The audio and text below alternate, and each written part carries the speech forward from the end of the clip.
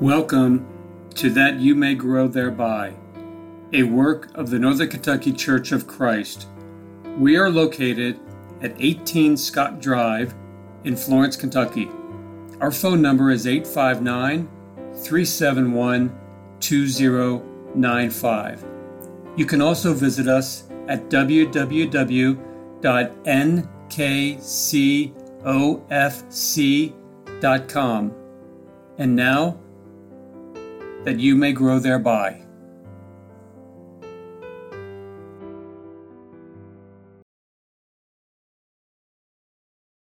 Thank you for listening to That You May Grow Thereby. My name is Greg Littmer. I am one of the elders of the Northern Kentucky Church of Christ, and today I'd like to talk to you about the tongue. And you may be thinking, why should we spend any time talking about the tongue? The reason for that is simple and can be understood from noticing just a few passages of Scripture. In 1 Peter 3 and verse 10 we find, "For he that will love life and see good days, let him refrain his tongue from evil, and his lips that they speak no guile." James tells us in James chapter 1 and verse 26, "If any man among you seems to be religious, and bridles not his tongue, but deceives his own heart, this man's religion is vain." James again in James chapter 3 verses 5 and 6 tells us, "Even so the tongue is a little member, and boasts great things. Behold how great a matter a little fire kindles. And the tongue is a fire, a world of iniquity. So is the tongue among our members, that it defiles the whole body, and sets on fire the course of nature, and it is set on fire of hell." My friends, when we think about it, sins of the tongue are probably the most common of all sins in all age groups. The religion of many who are good people otherwise is made vain or useless because of the improper use of the tongue. It truly is just a small part of the body, but it can cause a world of trouble and cause the one who fails to bridle it to be lost eternally. Just how serious a matter is it? Well, listen to what Jesus said in Matthew chapter 12, verses 34 through 37. The Lord said, "O generation of vipers, how can ye, being evil, speak good things? For out of the abundance of the heart the mouth speaks. A good man out of the good treasure of the heart brings forth good things, and an evil man out of the evil treasure brings forth evil things. But I say unto you, that every idle word that men shall speak, they shall give account thereof in the day of judgment. For by thy words thou shalt be justified, and by thy words thou shalt be condemned." Do you ever stop to think about God's name? What about God's name? Folks in general have decided to use God's name and the name of the Lord Jesus in many ways in which they should not be used. God's name today is used as an expletive, as a profane exclamation. It is used as a byword. In other words, when a person is happy, they use God's name. When they are sad, they use God's name. When they are angry, they use God's name. If they are disappointed, well, they use God's name. When surprised, people will use God's name. If they are excited, they will use God's name. Just about any time and for just about any reason, God's name is used. And that's just not right. In Exodus chapter 20 and verse 7 we find, "Thou shalt not take the name of the Lord thy God in vain, for the Lord will not hold him guiltless that taketh his name in vain." This prohibition specifically refers to the taking of an oath falsely and invoking God's name as witness. But in the greater and larger sense, it implies a lack of reverence for God, given essentially the same prohibition in Matthew chapter 5 and verse 33 through 37 from the Lord Jesus Christ. I like the pulpit commentary and what it has to say about the third commandment. It, quote, "Primarily the third commandment forbids perjury or false swearing. Secondarily, it forbids all unnecessary oaths, all needless mention of the holy name of God, and all irreverence toward anything which is God's, his name, his house, his day, books, laws, ministers. Whatever in any sense belongs to God is sacred, and, if it has to be mentioned, should be mentioned reverently. My friends, the only time when it is proper to use God's name is when we are speaking to Him or speaking about Him, and even then only if it is done reverently. To use God's name in any other way is sinful. The psalmist wrote in Psalm 111, verse 9, "He sent redemption unto His people. He has commanded His covenant forever. Holy and reverend is His name." I believe that Ecclesiastes chapter 5, verses 1 and 2 speaks to the attitude that is called for when using God's name. It says, "Keep thy foot when thou go to the house of the God, and be more ready to hear than to give the sacrifice of fools, for they consider not what they do evil. Be not rash with your mouth, and let not your heart be hasty to utter things before God. For God is in heaven, and you upon earth. Therefore let thy words be few." What about vulgarity? If something is vulgar, it is offensive to good taste. It is gross or obscene. Vulgarity is an instance of coarseness of manners or language. Vulgar, vile language is found in today's magazines, novels, songs, movies, television shows, and even in some of the required reading for high school and college literature classes. Vulgarity seems to be everywhere, from the factory floor to the boardroom, from elementary school all the way to the White House. What does God say about it?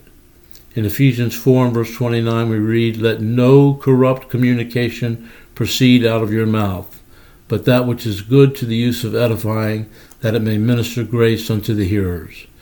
In Colossians 3 and verse 8 Paul wrote, "But now put off all these, anger, wrath, malice, blasphemy, filthy communications out of your mouth." How do I deal with vulgarity?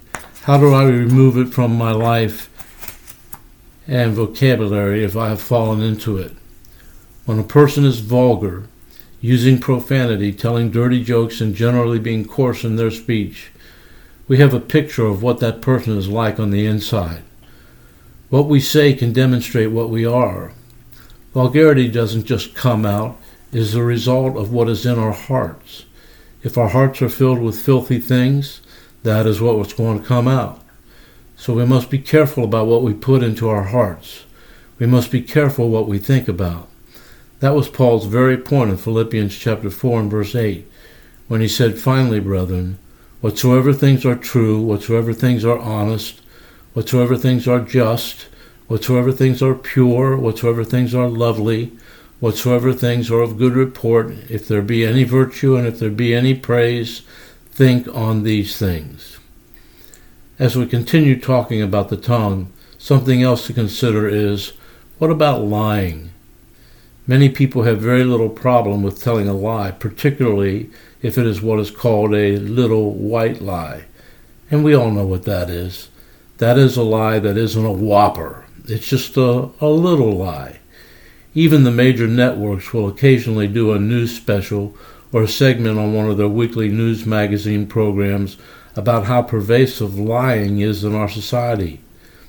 I was amazed several years ago when I was teaching a class of teenagers who, for the most part, had been raised attending the services of the Lord's church, and almost to a person, they defended cheating in school. That's just another form of lying, and it's just plain wrong. I wonder if the tendency to lie would be so strong if consideration was given to whom we are acting like when we do it.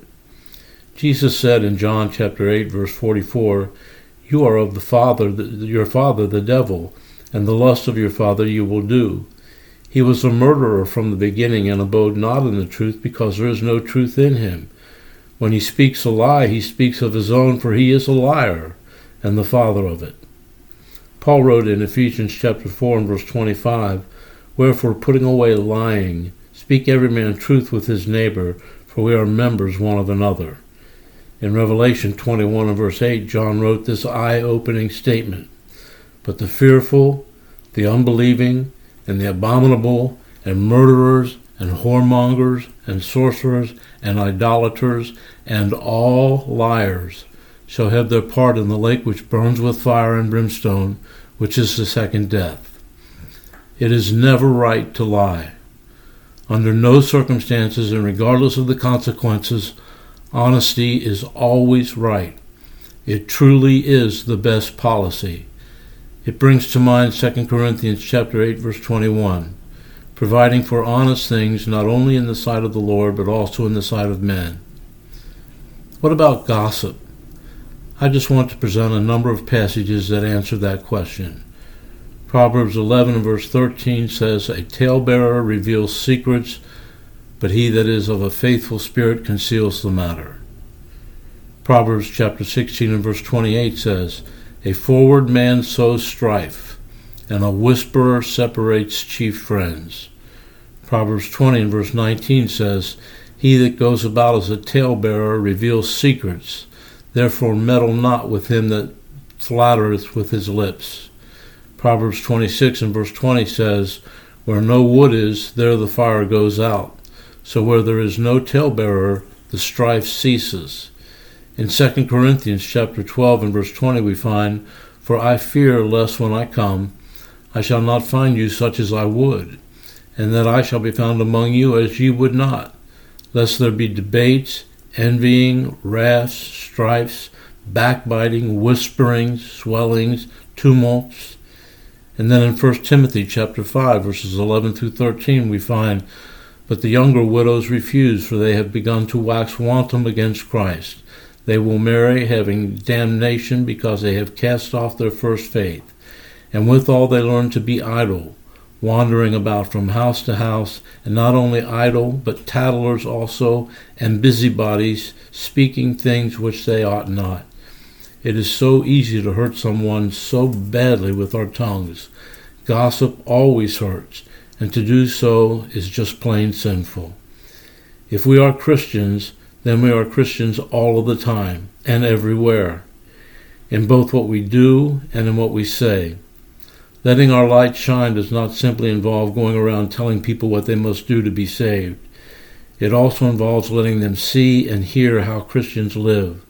One surefire way to cast reproach upon the church and ourselves is to sin with the tongue.